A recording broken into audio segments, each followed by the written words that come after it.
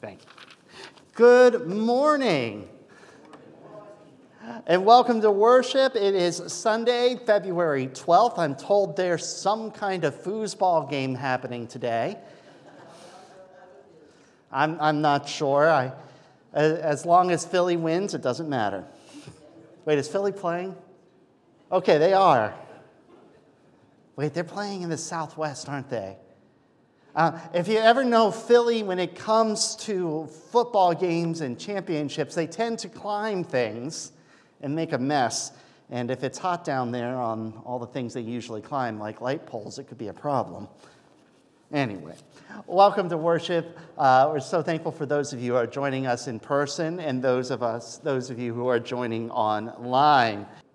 Our scripture today is John 6, 1 through 15. If you want to follow along in your pew Bible, it's starting on page 754. However, I might be reading out of my NRSV today. After this, Jesus went to the other side of the Sea of Galilee, also called the Sea of Tiberias. A large crowd kept following him because they saw the signs that he was doing for the sick. Jesus went up to the mountain and sat down with his disciples. Now, the Passover, the festival of the Jews, was quite near. When he looked up and saw a large crowd coming towards him, Jesus said to Philip, "Where are we to buy bread for these people to eat?" He said this to test him, for he himself knew what he was going to do. Philip answered him, 6 months' wages would not buy enough bread for each of them to get a little.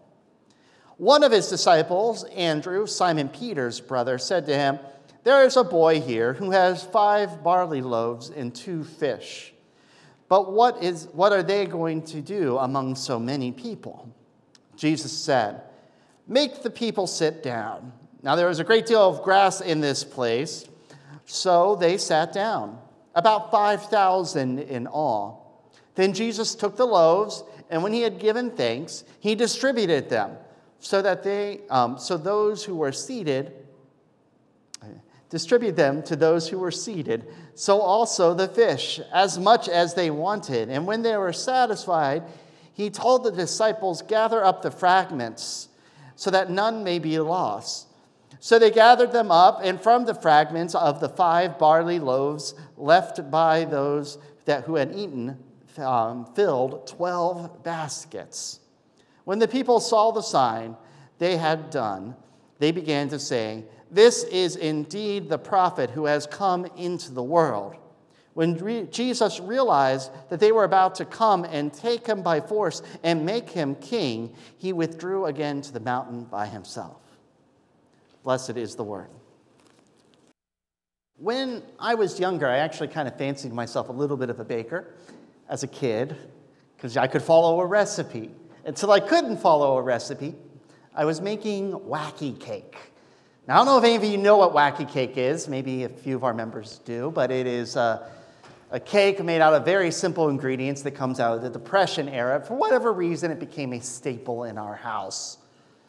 And I may have mistaken 3 teaspoons of baking powder or soda, I don't remember, with tablespoons. It was not good. It is also, if you've ever had wacky cake, it's not a strong flavored cake. It doesn't have a ton of sugar or other things in it. The idea is use minimal ingredients. So when you put 3 tablespoons of baking soda in it, it comes through. In fact, I was a pretty terrible cook when I was younger. And it was partially because I never cooked. I mean, during the school year, Mom worked the morning half of the day at the office. Dad worked the afternoon half. So Dad would drop us off at school. Mom would pick us up. We were allowed to watch a little bit of TV. Then Mom got to watch her show. She watched one soap opera when we were growing up. And that was Mom's chance to watch what Mom wanted. And she cooked dinner. And while we were doing homework and whatnot. And during the summer, it wasn't like we were going to help Mom in the kitchen because we were all eating up at the lodge. You know, and If any of you have ever cooked in a restaurant or cooked for your family, it's a completely different beast there. When you cook for a lot of people, like say 60, 70, 80 people at a go, it's a completely different beast again. So I just never really cooked. I could make pancakes. I think I may have made scrambled eggs a couple of times. And then in my senior year, I would go to visit Lauren at the townhouse that she was sharing with a couple other friends.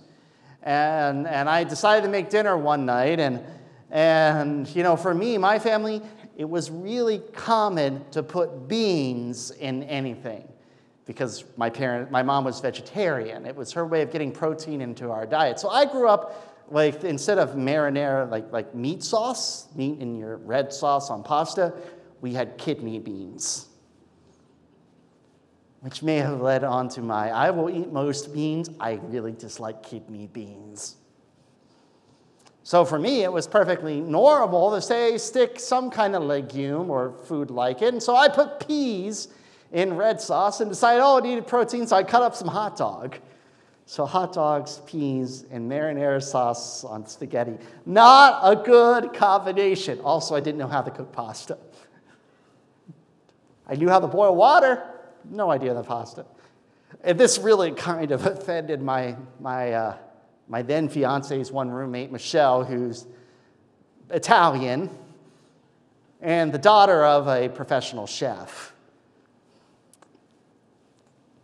I've gotten better at cooking since then. And a big part of it was going to Friendly's and discovering, honestly, it's really easy to cook. It's not a hard thing to do. It's just about practicing and building up your knowledge. And a big part of it is tasting. Dip a teaspoon in it. Is it right? Does it taste right? Can I adjust it? Of course, Friendly's, they don't want you to ever adjust the recipe. But, I started learning to cook at home, and I got fairly good at it. I'm a decent cook. I'll call myself decent. I make some things really well and some things not so well, and a big part of it is I love butter, and I love strong flavors. So I tend to put a lot of spice, a lot of herb into whatever I cook. My father's the same way. We both think that we just kind of lack being able to taste subtle things.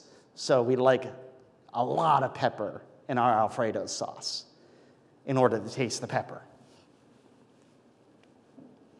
But as I was cooking at Friendly's and then later Fenn's and other places, I really came to understand something about cooking in myself. I enjoy cooking not just because I like to cook and it's fun to experiment and play with things, but I like to feed people. There's something about offering somebody food that will fill their stomachs, that will give them the nutrition they need to do something. Now, okay, at Friendly's, it was like honey barbecue melts, which is like 1,800 calories for the sandwich alone.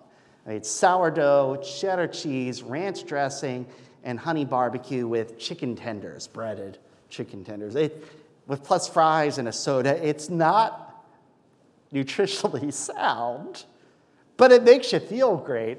I'll tell you, a honey barbecue, and bacon. It has to have bacon, right?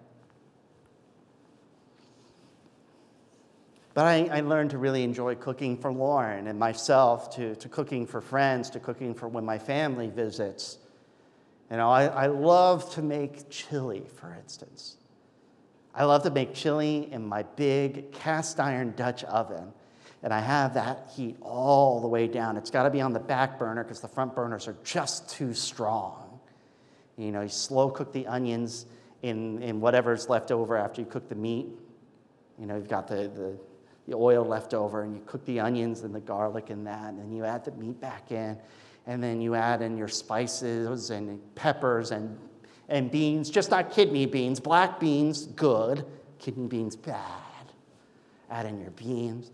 And then you add in all your spices. I love to add cocoa powder to mine. It just adds a certain richness to it. And then you just turn the heat way down and you let it cook. Tasting it every once in a while, adding spices as needed. Let it simmer for like 2 or 3 hours until all the flavors are just intermixed with one another, and you've brought every ounce of flavor out of the peppers and the zucchini, and if you added mushrooms, because Lauren really loves mushrooms, even though they're, just pulling every bit of flavor out. There's something sacred to me about food. And you think about all of human existence, it's really been about food. We can't live without it. We can find water. Water's out there. You can find it. Shelter is nice. Warmth is nice. We need them to kind of survive, but at the same time, you can go a few days without one or the other if need be. But you can only go so long without food, and food isn't always easy to get. If you live out in the woods, the woods around here, you could feed yourself out of them, but they aren't what they used to be, and they still be hard. Unless you really know, especially like mushrooms. Unless you're really good at mushrooms, don't eat a wild mushroom. It's a bad idea. You end up frothing in the mouth and shaking around on the ground very easily. Knowing that you can eat this plant but not that plant, that's an important thing. A lot of us don't know. And in order to make a society work, you can't just be going out into the woods looking for food. There just isn't enough for all of us. You have to have people who are professionals, who understand how to take every square inch of land and make it produce something that people can eat. We can't survive without our farmers. We can't. We need food to survive. We need people who are able to make it, to be around, to make it work. We have thousands and thousands of years of technology building upon itself so that we are able to make enough food that, we throw away so much food, which is just a terrible thing. But we make more than enough food that every person on this planet can be fed. We actually make enough. We're just really bad at distributing it. That's an amazing thing. We need that. I don't know if I can hammer this home hard enough, but I know for all of you, you understand, because I know what you're all going to do right after this, right? You're all going to go find some place that you can put food in your bellies, right? It'll be lunchtime. You'll need some food. Some of you might be getting ready to go to parties tonight, and you're going to be thinking about, if you're going to bring this food or that food or have enough of this food or that food, and it's important. We gather around food. I'm sure out there are lots of households right now that are getting ready to chop up the Velveeta, to mix it with some Hormel chili and some salsa to make the cheesy Velveeta dip, because it's a staple for football games, right? We need food to survive, but it's also something that we have elevated to be more than simply what we need to survive. Something truly special. So I think this is one of the reasons why this is one of the very few stories that appears in every single gospel. Matthew, Mark, Luke, and John all talk about the time Jesus fed a crowd. Sometimes it's 5,000, sometimes it's 4,000. Mark and Matthew actually have the story twice with 2 different numbers of people. It's so basic that our need to eat and Jesus filling our need to eat. It's also one of the basic temptations. What is the first thing that Jesus is tempted to do? To turn that rock into bread, the stone into bread. Not only does it represent the fact that, Jesus has been fasting for 40 days. He's hungry.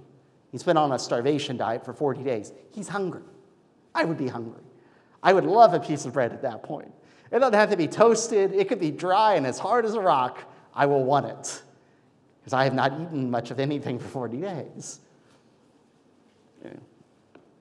But it not only represents Jesus' hunger, but the fact that Jesus can fix a most basic problem in human existence, which is our need to feed. our need to have enough. And then Jesus shows us in this miracle what it is like when Jesus does basically turn the stone to bread. He is able to produce enough food to feed everyone. Now, the interesting thing here is John doesn't stop the story here. It is possible. That's how the other ones all kind of handle it. They tell the story, it is a miracle. You know, in Luke, it's part of the way that he tells us how Jesus is like Elijah, only better. And Mark, Mark tells you the story and drops it. That's how Mark does things. And in Matthew, he tells the story and then goes on to preach about it. But John uses it as an introduction to a larger section. Now, if you were to open up your Bible and look at chapter 6, you'll notice it's one of the longest chapters in the book. It's over 70 verses. It's a big chapter. And it all goes together, and it starts here. John is also the first one to connect it with something else, the Passover. Now, quick reminder, Passover is one of the most basic celebrations of Judaism, both today and in ancient times. It all goes all the way back to when the Jews were, for you guys, history would be going back this way, there we go, all the way back to when the Jews were in Egypt. So they're in Egypt. They're enslaved. Moses comes down with Aaron, and they perform all these miracles. They turn sticks into snakes. They turn water into blood. All kinds of fun things. Flies and darkness and frogs and hail coming down from the sky and killing cows in the field. It's pretty terrible stuff. Until finally, God pronounces that every firstborn Egyptian will die. And the way that the Jews, or the Israelites, are going to get away from this, is they are going to have a special feast of bread and lamb. And they will, when they kill the lamb to cook it, they're going to take the blood and they're going to paint the lintel and the crossbeam. They're going to paint all around their doorway. So that when the angel of death comes through, it'll see the blood there, and the blood will protect them, and it'll go on to the next house. And if you ever watch Prince of Egypt, perhaps the best movie about this time, you see this idea of how it may look, this white spirit passing through, and when it sees the blood, it passes over the house. Hence the word Passover.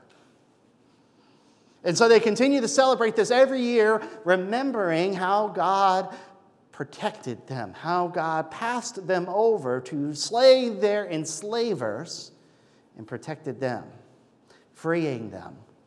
This is the beginning of what will become the Exodus, when they become God's people, when they will come into their land and conquer it and become God's chosen people in God's chosen land. Now, while the others just told this story, in the story of Jesus, he centers it around this feast of Passover. Now, this begs some questions. Because normally for Passover, think of it like our Easter or our Christmas. It's a high holiday. It's a time for people to gather together as family and to celebrate. But these people are so enamored by this Jesus that they have followed him. Now, Jesus has made a big stink down in Jerusalem. He has told them that, you tear down this temple and I will rebuild it in 3 days. And the temple elites, understandably, said, yeah, no, you're not going to tear down this temple, and we don't like you, and we want to kill you. So Jesus says, well, then I'm going to head out of here. And so this is while Jesus is heading away from Jerusalem. He's escaping Jerusalem. Jerusalem now means death. And so he's heading away, and all these people who should be going to Jerusalem to celebrate Passover or to go gather with family, they are so enamored with this Jesus fellow that they are following him. Would you do that? Think about it. Would you Would you, meeting this random crazy guy on the street who's preaching and changing things around him, would you say, you know what? I'm not gonna come spend time with you this year, Mom. I'm sorry, I'm not coming home for Easter this year, Mom, Dad. I'm going to go follow this guy and listen to him some more. Now, I'm thinking, we've got a number of parents in here. Think about this if your kids are at college. Mom, I'm not coming home for Christmas this year. I just heard this awesome speaker, and I am going to go follow him out on the road to listen to him some more, okay? I've got at least one mom over here going, and I get it. It's the kind of thing, though, that college students do. So they go and they follow and they find themselves at Passover time, and Jesus performs this miracle, making sure that they all are fed. Now, I don't often do this, but I've got my Bible right here ready because the story doesn't end there. But I'm not going to read all 70 verses to you all. That would be my entire sermon, right? Instead, we're going to do this. So, immediately following this is the miracle of Jesus walking on water. It's almost kind of stuck in here. Like John wanted to make sure you knew about this story. But let's start looking this back over. Because it's not really stuck in here. So what happens after the Passover in the original story? Pharaoh says, fine, your people can go, and they end up being stuck up against, depending on your translation, the Sea of Reeds or the Red Sea. And here comes Pharaoh up behind him, and they open up the waters and escape. So what's the next story that happens in here? Well, he doesn't open up the waters, but Jesus is able to walk across the waters itself. Jesus walks on top of the waters to escape the crowds. Actually, he goes and he waits out and then sends the others ahead of him, and then he follows them by walking on the water, the rough seas. So we have a continuing play of the Exodus story in here. And then, where is it here?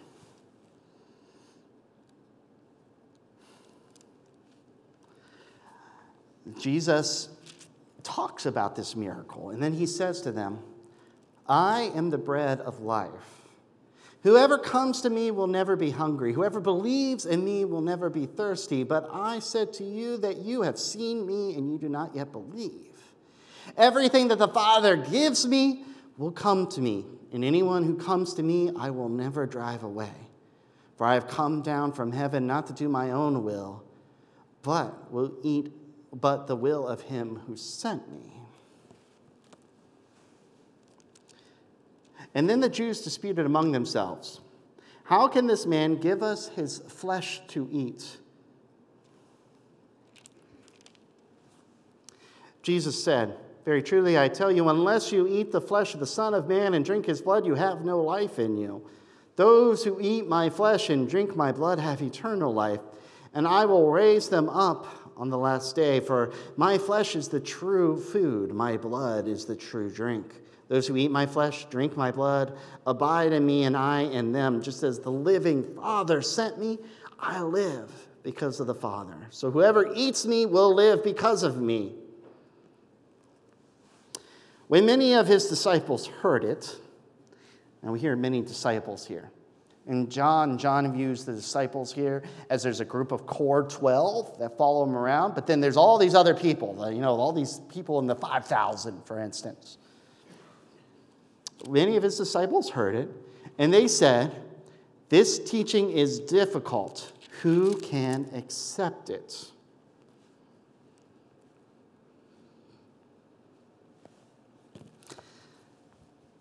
This is a change. Jesus is encountering each of these high holy days. Jesus is encountering Passover. And we're starting to see a building of a new idea. Passover, the death of the lamb, saved the Jews whose blood was protected. It protected. Now we have Jesus saying, I am taking the place of this lamb, that the angel of death will come and take everyone except those who are protected by my blood. Now this is so abhorrent to some of the Jews. They say, how can we believe this? How can you claim that you are this lamb, this perfect lamb? Now, we, of course, all know who Jesus is, and this makes sense to us, but for them, it was insanity. I mean, it would be like anyone coming in here and proclaiming that they were Jesus Christ. We would think it was insanity, right? You never trust someone who claims to be Jesus. It's just a bad idea. Either they are insane or they're going to get you into a cult and it's going to end all Jonestown-esque.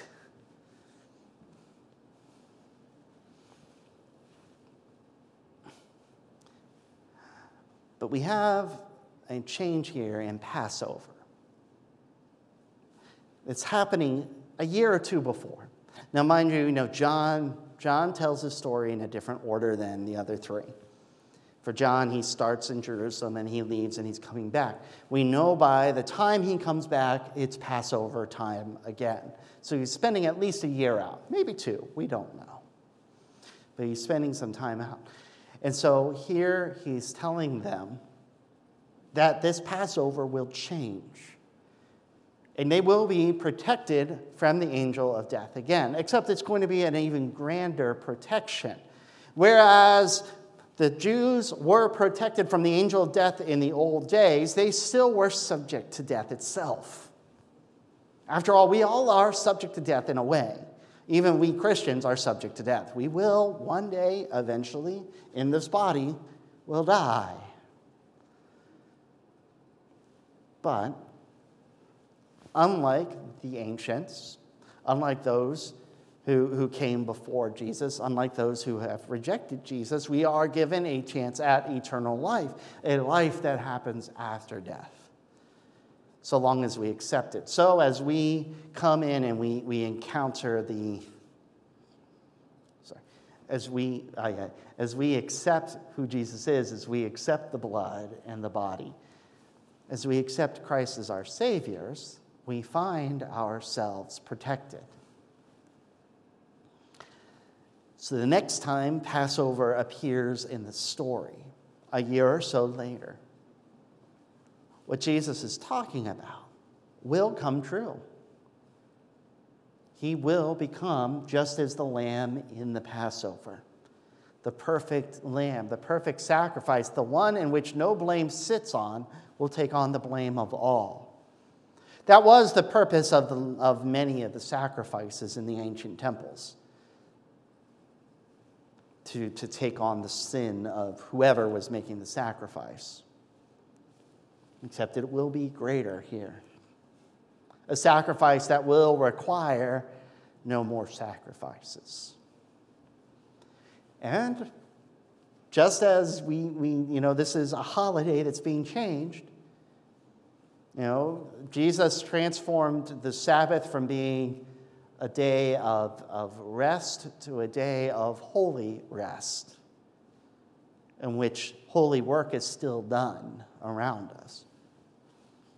Now it'll transform Passover into something new. Instead of a celebration of death passing us over to protect us from one instance, a salvation from a thing that happened in the past, instead it will become Easter, a celebration that we are protected in the future, that death will pass us over.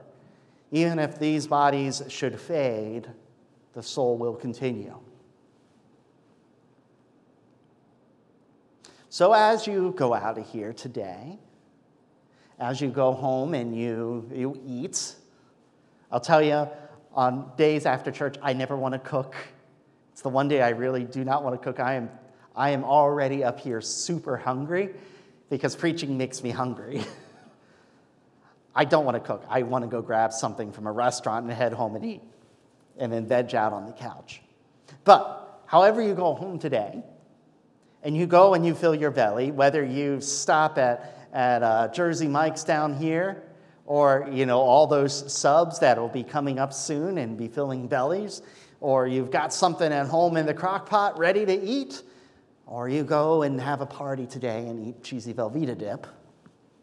Cheesy Velveeta dip. That almost sounds like an oxymoron.